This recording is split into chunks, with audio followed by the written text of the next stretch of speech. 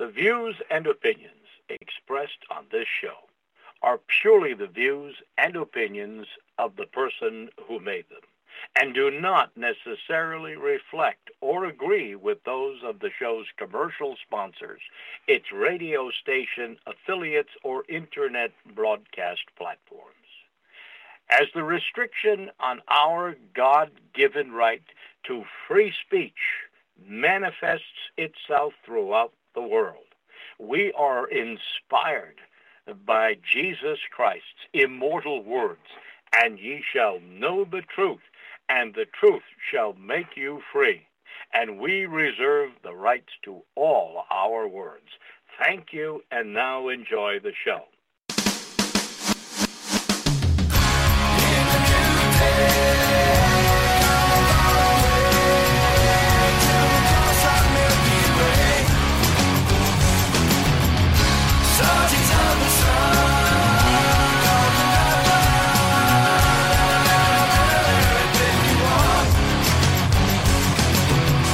To learn who rules over you, simply find out who you are not allowed to criticise.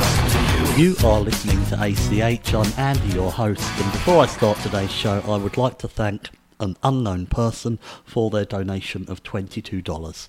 This show is only possible through donations and book sales, so if you are able to help, please go to andrewcarringtonhitchcock.com. And today is, of course, Thursday, so I'm delighted to welcome back my regular Thursday guest, Dr. Peter Hammond. I'm going to bring him up right now. Peter, are you with me? I am. Thank you, Andrew. Excellent. Great to have you back, Peter. And today, what Peter's got for us is a presentation entitled The Real Story of the Vikings. So where would you like to start us off today, Peter? Well, it's worthwhile noting that Thursday is named after Thor, the Viking god Thor. And so it's interesting, if you just look at our calendar on the weekday, originally the 7 days of the week were named after Roman deities: the sun, Sunday; the moon, Monday; Mars, Mars Day; Mercury Day; Jupiter, Venus, and Saturn, Saturday. But today, because of the influence of the Vikings, Viking deities have replaced 4 of the Roman celestial planets with names of Viking deities. So Tuesday is now named after the Viking god of war, Tur, or Tur. And Wednesday after the Viking war god Woden, or Odin. And Thursday is named after the Viking god of war Thor. Friday after the Viking fertility goddess Frigg, or Frey. And so I've been fascinated with the Vikings for years, because the Hammonds are originally Vikings, were in fact invaders from Denmark, and later there were Hammonds, or Ham of Thors, who were part of the 1066 invasion, although there were others who came in early with the Danes. And when you think of the influence of the Vikings on us, it's actually huge. The Vikings have affected our culture in so many ways, and many English words now have their roots in Scandinavian speech. Now, these are totally Viking words: anger, die, scant, ugly, loose, wrong, low, sky, take, window, husband, glad, thrive, ill, beer, anchor. And these are all actually Scandinavian words, which now we just recognize as English words. And the word berserk is actually from the name of a Viking soldier. So saying that a person is going berserk refers to the demonic rage that would descend upon many Viking warriors. So a berserker was a Viking soldier, and going berserk meant acting like a Viking soldier, which I presume meant flaying your spear or axe around in a very destructive way. So the Vikings are known for their violent hit-and-run raids, but the Vikings also settled in the British Isles and deeply influenced English culture, and also Ireland. It's said that all the red hair in the British Isles and Ireland in particular come from the Vikings, that the Vikings were the red. And in fact, you can see an interesting link there, considering the 10 lost tribes of Israel, so-called, because as we know, the Bible even speaks about Edom being the red, or Esau being the red, and Edom came out of that and they were the red, and how Esau, who was Jacob's twin brother, was actually red-haired, and hairy all over. And we read of David being a ruddy or a red-headed young boy, David, the great king. And interestingly enough, genetically, there's only 0.6%, so it's less than 1% of the world's population has red hair. And apparently, all the red hair in the British Isles came from Vikings, which gives you a bit of a clue as to where they ancestrally could have come from. But the Viking era is normally listed from 793 AD, from the Viking raid in the monastery at Lindisfarne. I've been to Lindisfarne, which is an island most of the time, and just a bit of a land bridge, comes up at low tide at parts of the day. And Lindisfarne was an island which was raided by the Vikings in 793. And Alcuin wrote, "Never before has such terror appeared in Britain, as we have now suffered from a pagan race. Nor has it been thought possible that such an inroad from the sea could have been made. Behold, the church of St. Cuthbert, splattered with the blood of the priests of God, despoiled of its ornaments, a place more venerable in all of Britain, has fallen prey to pagans." And soon a new prayer was added to church liturgy in Britain: "From the fury of the Norsemen, O Lord, protect us."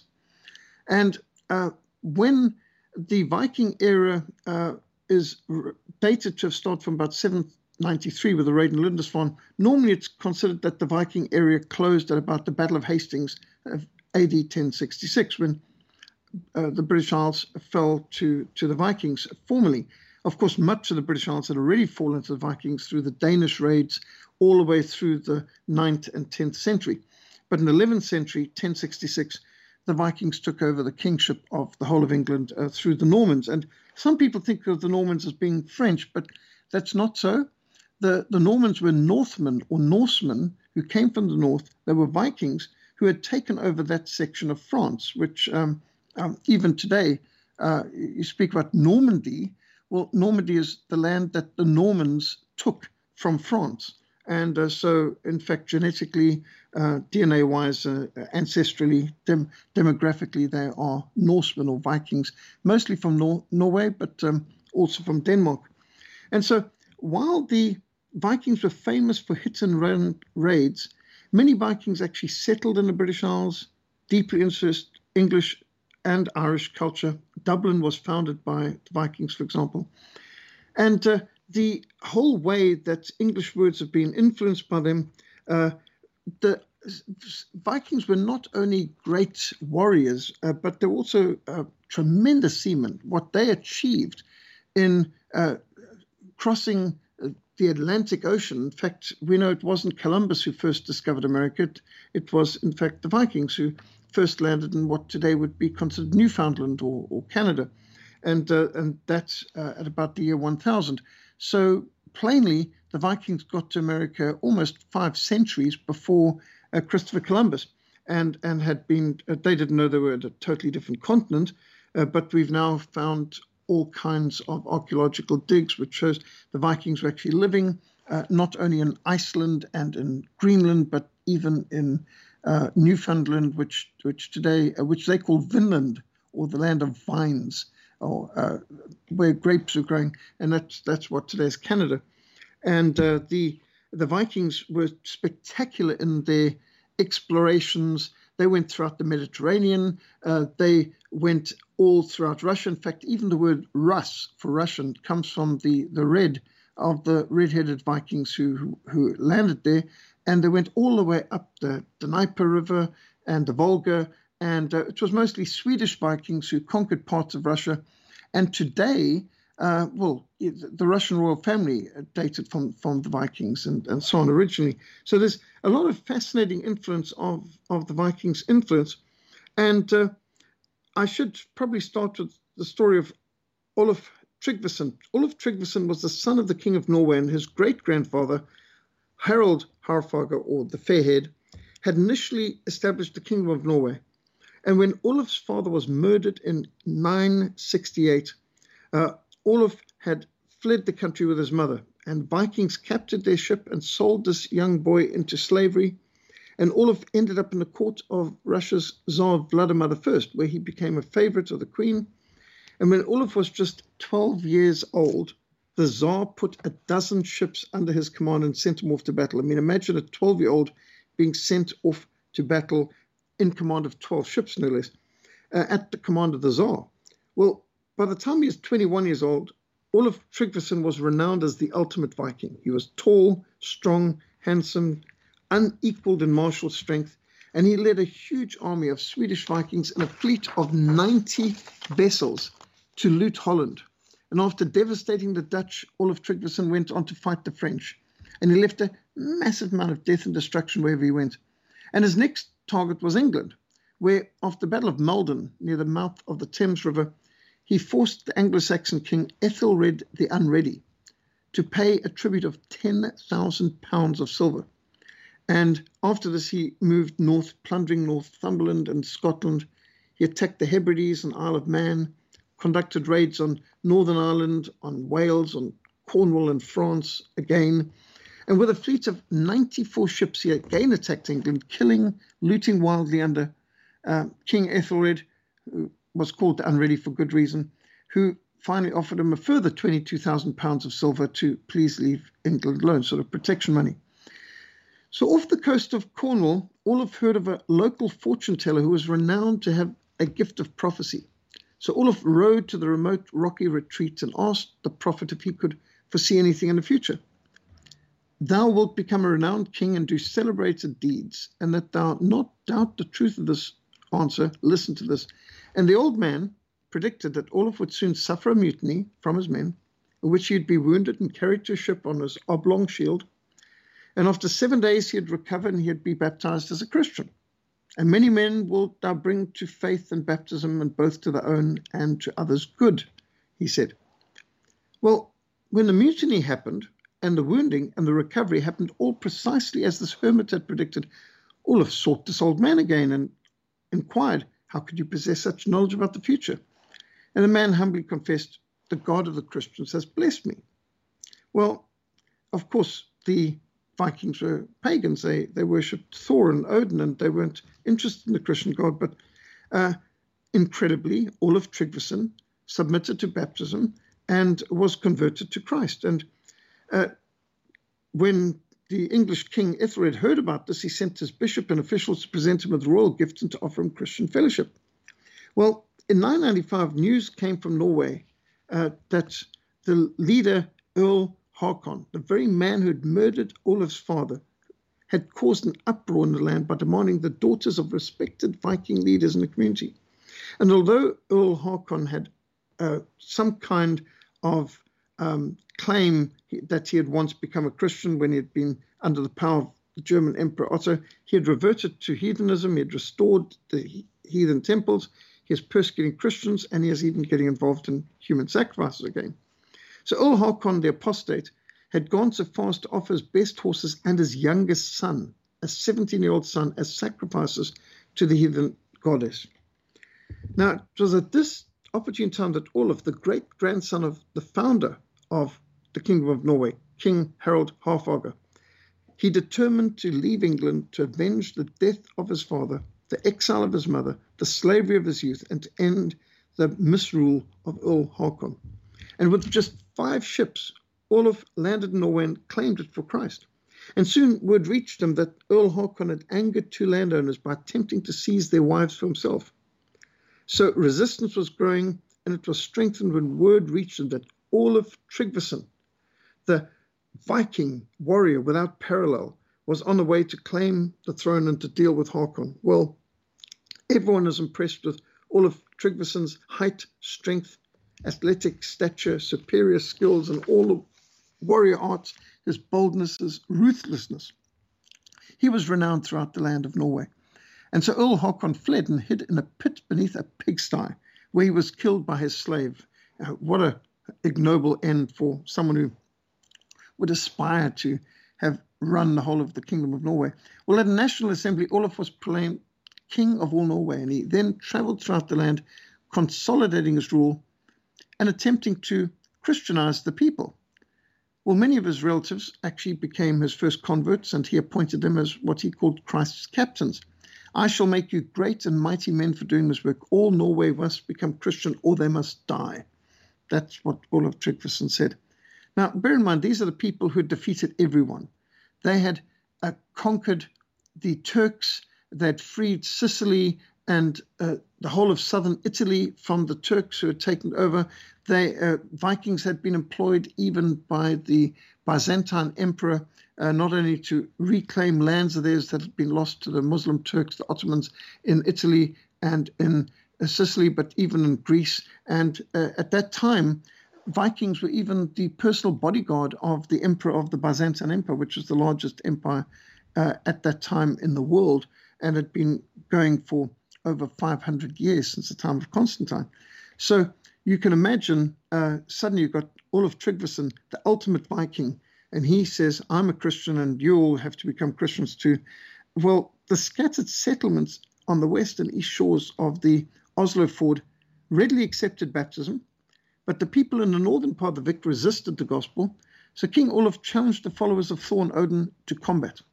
And by the end of the year, he had convinced everyone that Christ is greater than Thor and Odin, because King Olaf beat every single one in personal combat, said, you appeal to your God, I'll appeal to the God of the Christians, and let's see who wins this combat. And, well, King Olaf won them all. As he moved to the western and northern fords of Norway, he challenged the heathen to swimming races. Now, bear in mind, you're talking about the North Sea. So it's icy, freezing, cold, unbelievably cold, seriously, seriously cold. And he would beat them at swimming races. He challenged them to archery contests and won. Mortal combat, fight to death, and won. And Olaf's message was to the point, repent or die. And those who chose to fight were quickly defeated by Olaf's superior strength and skill. So King Olaf now declared the heathen gods are actually just demons in disguise. And the power behind these idols were evil spirits, and all the sorcerers who promoted idolatry and heathenism were to be banished from the kingdom and no longer worthy of Vikings. And those wizards and priests who resisted were killed, and some other incorrigibles were marooned on a rock far from shore at low tide. And of course, you can imagine what happened when high tide came. So at Trondheim, which had been the stronghold of the late heathen king Earl Hakon, the one who had murdered his father, Olaf burned the heathen temples, destroyed their idols, and the local chiefs rose in rebellion against him. So Olaf mustered a large army, and with 30 ships he anchored in the river Nid. Olaf invited the local chiefs to a feast where he indicated he would be willing to perform a heathen sacrifice. And the chiefs gathered together, and so Olaf declared, if I'm to return to the making of heathen sacrifices, then I will make the greatest sacrifice of all. I will not sacrifice slaves. I will sacrifice men, free men. I will sacrifice the greatest of men only. And he named all the most prominent leaders of the opposition as his human sacrifices. Well, the horrified heathen howled in protest, and Olaf gave them a straight challenge, baptism or battle. And he had 11 leaders held hostage until every one of their followers were baptized. And at near Trondheim, the local chief Ironbeard demanded that the king must offer sacrifices as other kings before him had done. Olaf said, I will do so. And he walked into the temple of Thor and smashed the idol of Thor to pieces with his axe. He then killed Ironbeard and persuaded the rest of the village to abandon their heathen ways and to be baptized as Christians. And it's amazing that stories like this aren't told. These should be the subjects of films. It's just extraordinary what the Vikings did, what they experienced, the kind of tough people they were. Well, further north, Olaf faced the strong opposition of King Raud, chief really. He is called Raud the Strong. Well, Raud mobilized his army and a fierce sea battle was fought. And Olaf's forces overwhelmed Raud's rebels, and Raud escaped to take refuge in an island hideout in Saltenford. And the narrow channel to the ford was turbulent, and for a week no ship could enter. And as Raud attempted to mobilize his witchcraft against the king, Olaf summoned his bishop to read the Gospels and to pray. And by some miracle, his ships managed to negotiate the treacherous, turbulent, rocky heads, the entrance to the ford, and soon Raud was apprehended and brought before the king, who ordered him to submit to Christ. Olaf said, I will not take your property from you. Instead, I'll be your friend, if you make yourself worthy to be so. When Raud rejected this offer with vile blasphemies, Olaf had his men force an adder, a poisonous snake, down his throat. Obviously, Vikings had some pretty exotic ways of dealing with their enemies. Well, this was the last resistance to Olaf's crusade to eradicate paganism in Norway. And now he's focusing on winning Iceland for Christ. It's interesting about Iceland because Iceland's green and Greenland's ice. And the reason why the Vikings named those countries in reverse is because Iceland was such a magnificent, wonderful paradise, such a lovely green area. They decided to call it Iceland to discourage people from coming there. Whereas Greenland, which was all ice, they called it Greenland, hoping to attract some settlers to help develop it. So, it's intriguing how we've got the Greenland called Iceland and the Iceland called Greenland, but that's historically the way the Vikings did it, reverse psychology kind of thing. Well, he now wanted to go to Iceland, and he was determined to break the hold of heathenism in his area. So the next challenge to Olaf, and this is the year 1000, Olaf now died in a spectacular sea battle at Svold. The pagan queen, Sigrid the Haughty, was famous, and she was also furious now because Olaf had spurned her advances. So the queen, Sigrid, mobilized 2 pagan kings to trap Olaf off the coast of Denmark, and Olaf died as courageously as he had lived, rejoicing that he had succeeded in his mission to convince the Vikings of Norway to abandon their old heathen gods, to destroy their idols, and to commit to following the Christian faith. And in fact, that's testified to by the fact that the flag of Norway has a prominent cross in the middle. And another prominent Norwegian king who consolidated the Christian faith in Norway was Olaf Haraldsson. In 1007, when he was just 12 years old, Olaf Haraldsson was sent to sea as a sea king to raid Sweden. And later in Denmark, Olaf joined forces with Thorkel the Tall. So this is the young Olaf Haraldsson now. And he joined forces with Thorkel the Tall, and together they launched raids on Jutland, Frisia, Holland, and England. They tormented poor King Ethelred the Unready, who had already suffered so much at the hands of the earlier Olaf Tryggvason. And in 1009, Olaf and Thorkel attacked London and East Anglia, and they martyred the Archbishop of Canterbury. They plundered the Cathedral of Canterbury. They raided Brittany and France and Spain, even burned Oxford. Then Olaf had a traumatic spiritual experience, and he saw a terrifying vision of Christ. And Olaf abandoned his heathen ways and committed to following Christ. And in 1015, he arrived in Norway and proclaimed himself king. He immediately proclaimed the Christian faith throughout Norway, built numerous churches, and Olaf became the great lawgiver. And with Bishop Grimple, he established the Moster Law. That's not the Monster Law, it's the Moster Law. And while most of Norway accepted this new law, which is based on the 10 Commandments, Trongelag continued with the pagan practices and therefore incurred the wrath of King Olaf Haraldsson. And the next move was moving into the area, and he fined or executed the offenders. At Guldbrandalsdal, the local pagans confronted Olaf with their huge wooden idol of Thor. And Olaf distracted them by drawing attention to the bright sunrise behind him as the herald of his god. And as they turned to face the sunrise, one of Olaf's warriors smashed the idol of Thor and revealed that its wood was rotten. And as the wood collapsed and splintered, the gold spilled out, and large rats, which had evidently been living off the food offerings that were being put before this idol of Thor, they scattered. And King Olaf pointed out that their gold had been wasted on offerings to this rotten idol of Thor. It would look far better if the gold was used for jewelry on their wives and daughters. And this demonstration of Christ's superiority over Thor convinced the locals to be baptized. And so a contemporary report said, they who met as enemies parted as friends. For 12 years, King Olaf Haraldsson ruled Norway and brought Iceland and the Faroe Islands to Christianity. And he outlawed Viking raids, which was very unpopular because it had been considered an essential way of life. But he said, no, we've got to love our neighbors. We can't be attacking them.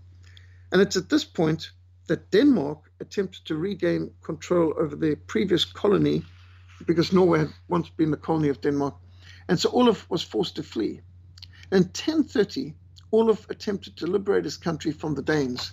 And at the Battle of Stiklestad, his heavily outnumbered people, outnumbered more than 3-1, Olaf inspired his men with a battle cry, Fram, Fram, Christman, Crossman, Königsman, on, Christ's men, crossmen, king's men. And Olaf and his men fought boldly, they fought bravely, but they were overwhelmed by phenomenally superior numbers, and ultimately he died in that battle. The Vikings grew to regret the betrayal of King Olaf as Danish taxes and oppression intensified. So within a year, Olaf was popularly proclaimed a saint, and his remains were enshrined in St. Clement. And what he had failed to do in his life, he achieved in his death. He united and inspired his people to win their country's freedom from Denmark. Norway became a united, independent Christian kingdom separate from Denmark. And the cathedral in York is still dedicated to St. Olaf, and it needs to be remembered that Vikings established the city of York. Olaf was regarded by many medieval leaders as the example of the ideal ruler. And the church in Constantinople was dedicated to the memory of King Olaf, and the sword he had wielded in the Battle of Stiklestad was hung over the high altar. And Olaf was the last Western saint to be accepted by the Eastern Orthodox Church. So it's absolutely amazing that when the Viking era began with such a vicious attack on the Lindisfarne Monastery in 793, nobody could have predicted that the violent Vikings would be conquered by the Prince of Peace, and that some of the most enthusiastic missionaries for the advance of Christianity would come from the Vikings. Because the Vikings came to be convinced that the Christian God is more powerful than all other gods. And they saw how he answered the prayers of their Christians. And they witnessed miracles. And they saw how Christian kings and missionaries were able to destroy pagan idols and defy heathen gods and taboos without suffering any ill effects. So they saw that their pagan deities, their idols or gods, were powerless before the all-powerful Jesus Christ. And so Christ was honored and worshipped as the mighty warrior, the greatest Viking, who had triumphed over all the powers of death and hell and the grave. He is the risen, ascended Christ, the King of kings, the Lord of lords, and all other authorities are in subjection to him. And all kings will fall down before him, and all nations shall serve him, as the scripture says in Psalm 72. And so today, every Scandinavian country's flag, whether you're talking about Iceland, whether you're talking about the Faroe Islands, Finland, Sweden, Denmark, Norway, even the British Isles, has crosses in the flags, symbolizing and testifying to the conversion of the Vikings, the most feared warriors in history, the first Marines, the first warriors who could attack on land or sea, the ultimate soldiers, the ones who could defeat any force, whether the Byzantine Empire or whether the Turks. And in fact, a large number of the Crusaders who took Jerusalem in 1099 were Vikings, including Beaumont, who had conquered Sicily, taken it from the Turks, one of the strongest and toughest of all the warriors and physically the most impressive. These were Vikings, and the Normans played a critical role in the First Crusade, which was so super successful. And bear in mind that people like King Richard the Lionheart were descendants of the Vikings as well.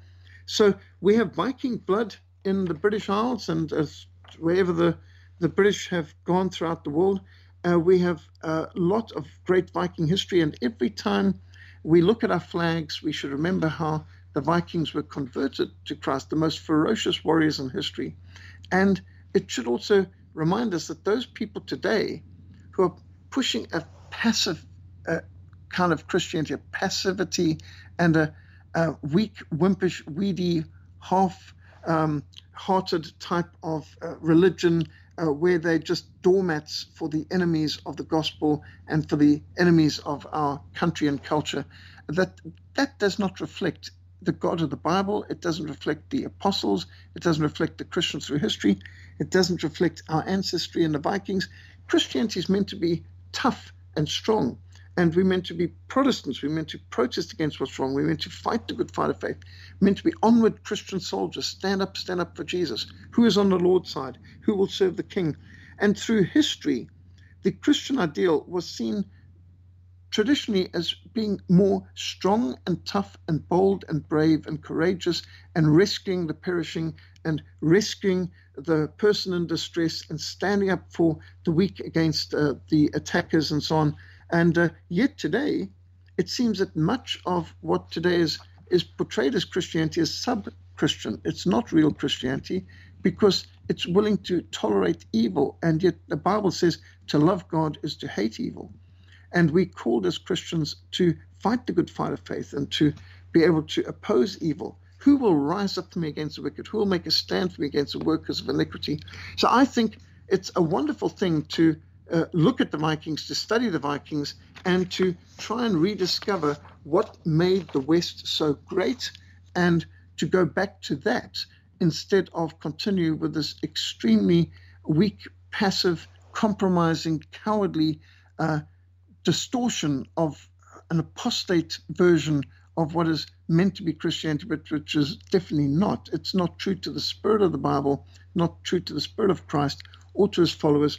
And so I think going back and studying how the Vikings and the Celts and the Saxons were converted to Christ and what mighty, powerful warriors they were and what they achieved, such as in the Crusades against the forces of jihad and Islam and threats to Christian Europe, I do believe that it would be very constructive and positive for us to rediscover history. And so I've done a video on the Vikings and how the Vikings were won to Christ, and audios available on our website. And if people are interested to learn more about the Vikings and our great ancestry, I hope it'll be an antidote to their weak and compromising, cowardly distortion, which today I'm afraid has infected so many people that they are wanting to commit cultural and national suicide and demographic suicide, and are in many cases tolerating people in pulpits who do not honor and fear God.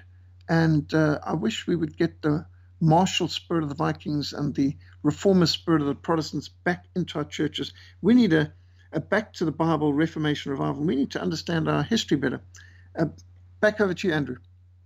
Thank you, Peter. Yes, this is the mistake that so many people make, this Jesus loves everybody doctrine that's just not true. You're expected to obey the law, you're expected not to blaspheme, all these various different things. People subsequently come away with this feeling of Christ as a sort of almost hippie-type character, which is how they've portrayed him in many of the mainstream movies. When they do portray him, they never portray him accurately, although Mel Gibson, of course, did a good job with that, and we know how that was received and by whom. But this is what I think puts people off, because they see all the evil going on in the world today, and they think, well, you can't love everybody because there's a load of people out here doing evil deeds. Are we supposed to love them?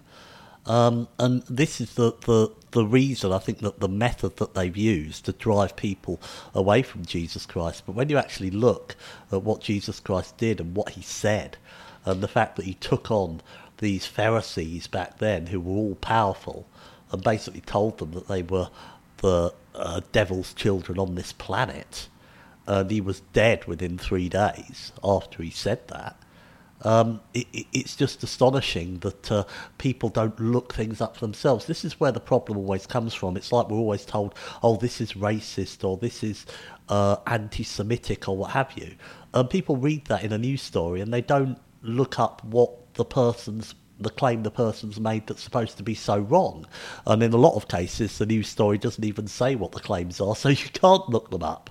But the people take the mainstream narrative as I don't like to say it, but gospel, and that's where they've gone wrong. And so they don't realise the strength of Jesus Christ, and that if you really want to get behind the toughest guy in history, then he's the one to get behind. What are your thoughts on that, Peter? Oh, so true. And yes, I think, again, Mel Gibson's film, The Passion of the Christ, you can see why it was hated so much, because it was the most biblically honest portrayal of the sufferings of Christ. And he was no wimpy, weedy Renaissance figure looking like some long-haired hippie with a bedsheet Californian surfer type of thing, which is the way many artists in their imagination with long, delicate surgeon's fingers. Let's face it, our Lord Jesus Christ chose to be born in a carpenter's home and family. He couldn't just order plywood from Timber City to be delivered to his home. He had to go into the forest, chop down the trees, carry the trees back. I mean, just imagine, you're not talking about chainsaws, you're talking about an axe or a saw. You're talking about, to be a carpenter, you had to be really physically strong. And when our Lord took the whip and he walked into the temple to confront the synagogue of Satan, Pharisees, scribes, hypocrites, all twice as worthy of the damnation of hell, as he put it, everyone fled from him. Now, you can imagine when you've got a racket going, such as the temple had, where they were, you can't bring just any kind of sacrifice in the temple. It's got to be Temple Bureau of Standards approved sheep and doves and so on. And you can't use your worldly shekels. You've got to change them for sanctified temple shekels. And the money changes were, as today, cheating. They were having unjust weights and measures. And basically, they turned the temple of God into a den of thieves. And our Lord Jesus comes into this obviously extremely profitable racket. And if you've ever done any kind of work in and around places where there's gangs running, whether you're talking about pimps with their brothels, and I've done outreaches outside these places, you'll get some very big, strong, tough people coming and threatening your life. And I've been confronted by some of these characters the moment we start trying to reach or try to rescue some of these girls who have been human trafficked by them. You can see they have some very big, strong, tough, ruthless characters who will deal with any threat to their profitable business. But our Lord Jesus could walk into the temple, make a whip, upturn the tables, scatter their illegal earnings, set free the animals, set free the birds, chase the moneylenders out of the temple, and nobody stopped him. Why? I mean, if he is this wimpy, weedy, long, delicate surgeon's fingers, a character that many Renaissance painters depict him as, they wouldn't have had any trouble. But they were probably falling over themselves to avoid his whip and the blazing eyes, which, while our Lord could look with such love and compassion on the repentant sinner, yet he looked with such harsh condemnation on these hypocrites, these religious hypocrites who had distorted God's word in the temple and had turned what should have been a house of prayer for all nations into a marketplace and a den of thieves. So, yes, I think people need to rethink how they view the Lord and how they understand him, and understand somebody who could fast for 40 days and 40 nights in the wilderness could not have been physically weak. A person who could walk the distances our Lord walked in the terrain and the climate. If any one of our listeners has walked in the Middle East or in parts of the Sahara Desert and so on, as I have, in stifling heat way up, so enough to fry your brains just about, and he could walk and he could fast and he could sustain the kind of grueling schedule he did in those areas. Our Lord had to be physically, mentally, emotionally tough, strong. And his followers have been. And those people who have trusted Christ, people like Mary Slessor, David Livingstone, have achieved spectacular things in some of the most difficult environments because strong faith makes strong people. And I understand why some people feel repelled by the version of Christianity they often see depicted, as depicted by some of the so-called bishops and so on that are out there, and archbishops. But remember what Martin Luther said in the Reformation. Martin Luther said, God will pave the streets of hell with the skulls of bishops and cardinals. And that's, in fact, in keeping with what the Lord Jesus said in Matthew 23. If you read Matthew 23, our Lord's condemnation of the scribes, the Pharisees, the religious leaders, the synagogue of Satan, as he called them in John 8, and when he spoke of them as being whitewashed tombs, vipers, full of dead men's bones, twice as worthy of hell, and all his different terms that he used to condemn them, very shattering condemnation. You can see that there's something that's gone radically wrong with Christianity today. A lot of what is portrayed as Christianity is not biblical. It's not Christ-centered. It's not God-centered. It's not Bible-based. It's not Holy Spirit-led. It's weak and it's powerless, and no wonder many people despise it. Now, I'm not surprised that many people today are thinking maybe we should go back to the old pagan religions of the Celts and the Saxons and the Vikings because they were tough.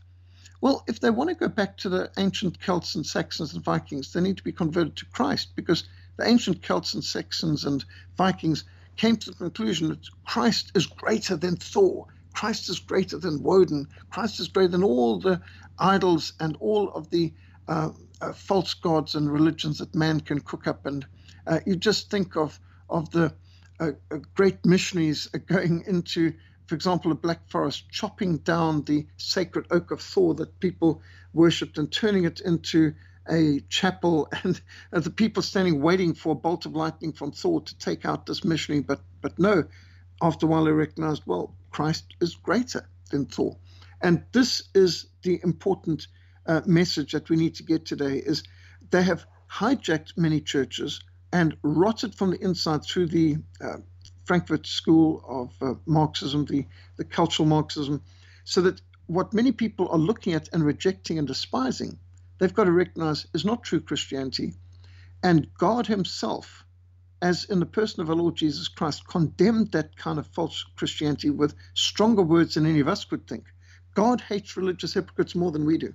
And so those people who are sick of the really treacherous kind of Christianity, which is in many cases selling out our country, our civilization, our people, it is not truly representative of Christ at all. These people are frauds and fakes in religious fancy dress, and we need to get back to the Bible, back to our history, and back to the real Christianity, which made Europe great and made Europe the greatest continent in history and achieved the greatest productivity, inventions, prosperity, and which uplifted and blessed people throughout the whole world with the amount of things Christianity has done, from inventing hospitals, universities, universal education, bringing literacy to the cannibals in the Pacific Islands, ending slavery, ending intertribal genocide, ending widow burning, ending the sacrificing of widows on the funeral pyre of the husbands, and burning of lepers, and so many other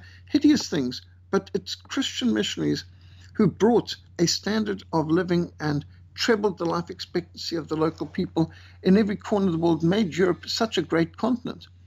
And that, sadly, we've seen the reversal of in the 20th century, starting with apostate, backslidden, false religion, and then going on to allowing the banksters to talk people into killing their fellow Christians in these hideous First and Second World Wars, which really started the rot. And then, of course, you can see what came next. Instead of encouraging people to be fruitful and multiply and fill the earth and have large families and so on, they suddenly start pushing world's overpopulated. You need to have birth control. You need to have less children. You need to get sterilized. You've got to have everything from abortions onwards. And in fact, alternative lifestyles, perversion, homosexuality, lesbianism is better.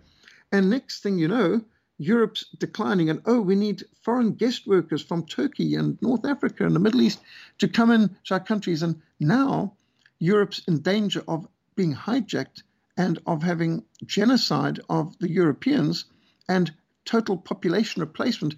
And where does it all start? Lack of understanding of a history, lack of understanding of real, true biblical religion, and then allowing ourselves to be guilt manipulated, to be propagandized, to be Stockholm syndromed, gaslighted, and all these other things that we've seen lately.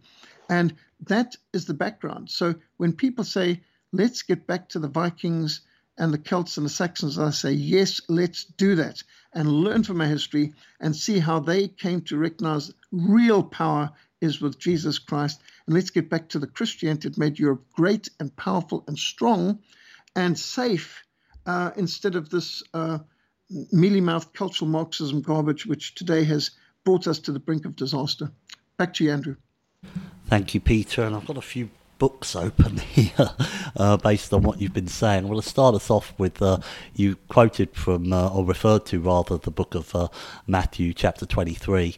And when we go to verse 15, woe unto you, scribes and Pharisees, hypocrites, for ye compass sea and land to make one proselyte, and when he is made, you make him twofold more the child of hell than yourselves. So here Jesus Christ is saying that these Pharisees are the children of Satan, but the people that they proselyte are twice the child of hell than them. And I think what he's saying here is that these people are naturally born that way. But when they're able to convert people who aren't, who actually have the potential for salvation, then that is why they become twice the child of hell. And I would identify them today as the Judeo-Christians. And if we go over to there's a book called The Pharisees by Louis Finkelstein, who was specified as the Provost and Solomon Schechter Professor of Theology at the Jewish Theological Seminary of America. And in that book he stated, Pharisaism became Talmudism. Talmudism became medieval rabbinism. And medieval rabbinism became modern rabbinism. From Palestine to Babylonia, from Babylonia to North Africa, Italy, Spain, France and Germany, from these to Poland, Russia and Eastern Europe generally, ancient Pharisaism has wandered. And so again, you're seeing a Jewish theological scholar confirming that Pharisaism back in Jesus Christ's time, or the Pharisees, are basically the Judaists today. And just another quote, this is from the Jewish Tribune of New York on October the 28th, 1927. Masonry is based on Judaism. Eliminate the teachings of Judaism from the Masonic ritual and what is left? And also speaking on this subject, the well-known Rabbi Isaac Wise stated, Freemasonry is a Jewish establishment whose history, grades, official appointments, passwords and explanations are Jewish from beginning to end. So I just wanted to throw that in. Peter, what are your thoughts on that? Yes, I'm deeply concerned that you've got many Christians today who take an unbiblical position that by supporting a secular state in the Middle East by the name of the State of Israel, they will get God's blessings. But they've taken a messianic prophecy about God's promises to Abraham and to his seed. And Galatians makes it very clear in Galatians 3:16 that to Abraham and the seed, not to seeds as to many, but to one seed, which is Christ. And so you're blessed in accordance with your faithfulness to Christ. You're cursed in terms of your rebellion to Christ. This is a messianic prophecy. And to take that, which is plainly identified as messianic in its fulfillment, and to apply it now to you must support a political state in Israel, in the Middle East, and a secular state that persecutes Christians, and which has legalized abortion, pornography, and all these perversions and so on, and to assume that God will bless you or curse you in relation to whether you support a political secular state in the 20th century. Honestly, how distorted is that? And those people often don't seem to care what happens to their country, and they'll support wars in the Middle East, which are in support of that country, but they don't even want to defend their own shores from illegal invaders. This is the essence of Judeo-Christian, and you won't find the term Judeo-Christian in the Bible because it's an unbiblical concept. Judaism rejects Christ. Christianity surrenders to Christ. How can you have a rejection of Christ and Christianity in the same term? So the term Judeo-Christian is not just contradictory. It's in fact imbecilic. It's a contradiction in terms. And a person who uses that term, I understand why they do. It's that you've had it fed to yourself in the media that you often take it on and assume that it's acceptable. But just thinking about it for a moment, Judaism rejects Christianity. As you said, rabbinical Judaism is the same thing as the Talmud, which has grown out of the Pharisaism, which Christ condemned. If people read the Bible, they would not be able to come out with this sort of idea. Judeo-Christian is not a biblical concept, and it's not even a logical concept. It's like speaking about a God-fearing atheist. So, yes, that is one of the major things wrong with the church today. Is it's forgotten to keep the main thing the main thing. And the main thing is Jesus Christ and his great commission to make disciples of all nations, teach obedience to all things he's commanded, the cultural mandate to improve society, to care for the environment God set up. How does this all get distorted and hijacked and derailed into supporting a political agenda of Zionists in the Middle East, which often involves us in wars and making enemies of a vast amount of people that would not have been our enemies otherwise? So, yes, it's extremely bad. And I've seen people who adopt the Judeo-Christian concept and the Zionist agenda often lose their interest in missions and caring for the persecuted church and evangelism and Christian education, discipleship, and caring for our own nation and building up our nation, protecting our nation from external things. So it's a matter of distraction and derailment. Very, very dangerous for us to accept something which is not biblical and which isn't even logical. Back to you, Andrew. Thank you, Peter. And the other thing that you touched on that I made a note of, but you came up with such interesting information. I was getting these books as well, but going back to repentance, and you referred to a repentant sinner. If you look at cancel culture today, pushed by these, left-wing anarchist types, they want to go back into someone's history, and if they can find that they said something 20 years ago, whenever, they want that person to be fired from their job, not to work again, so that their children will also suffer, things like this. Well, even though we have the laws of the Bible, Jesus Christ even said that so long as if you commit these sins, so long as you address them and you repent and you actively work not to repeat them, and you may well repeat them again, but so long as you are really working hard to repent and to change your behaviour, then you can get salvation.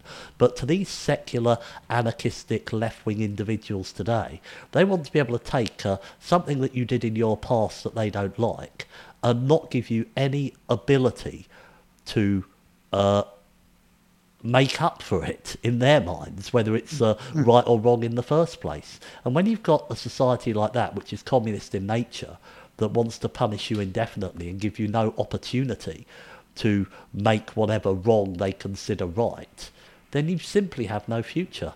We've got a couple of minutes left, Peter. What are your thoughts on that? That's so true. You see, real Christianity has atonement. There's hope. And there's hope because on the other side of repentance and faith in Christ, there is forgiveness and there's freedom and there's a whole new life to start and a new start in life. But with the false religions that you get of the guilt manipulating crowd, there's no atonement, there's no redemption whatsoever, there's no hope. You have to be involved in perpetual revolution for perpetual repentance for the crime of being straight, white, Anglo-Saxon male, Protestant, WASP. And they are trying to get us into where we will be subservient to their New World Order, globalist, occultic designs, anti-Christian designs. So I think it's absolutely vital. When we know our history, we won't be able to be guilt manipulated and blindsided and derailed by the guilt manipulating New World Order globalist crowd. But we need to also know our Bible, then we won't be able to be distorted and distracted and mistaught by these apostates who've hijacked the church, in many cases are wearing religious fancy dress to deceive people, because many of them are now the commissars of the New World Order rather than faithful ministers of Christ. So I've actually started a Facebook page called Vikings for Christ, Vikings with the number 4 Christ. And because there's a resurgence of interest in Vikings, and I've actually done an article on the historic inaccuracies in the History Channel's Vikings film, that Irish-Canadian film series created by Michael Hurst.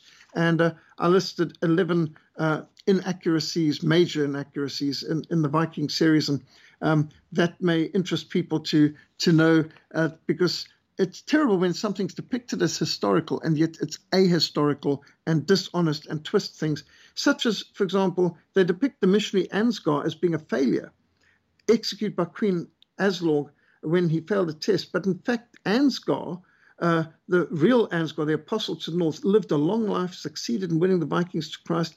Miracles accompanied his ministry, impressed the Vikings. And so you wouldn't know any of the real history of the Vikings by watching Hearst's History Channel fiction. It's so much better to get to the real thing. The real thing, the real story is always better than the Hollywood distortions that they can come out with. Back to you, Andrew. Thank you very much, Peter. Fantastic show as always. I want to thank you so much for joining me today. Peter will be back once again at the same time next week. I want to thank all of you for listening. I will, of course, be back with you all tomorrow. Have a great day, and until then, folks, bye for now.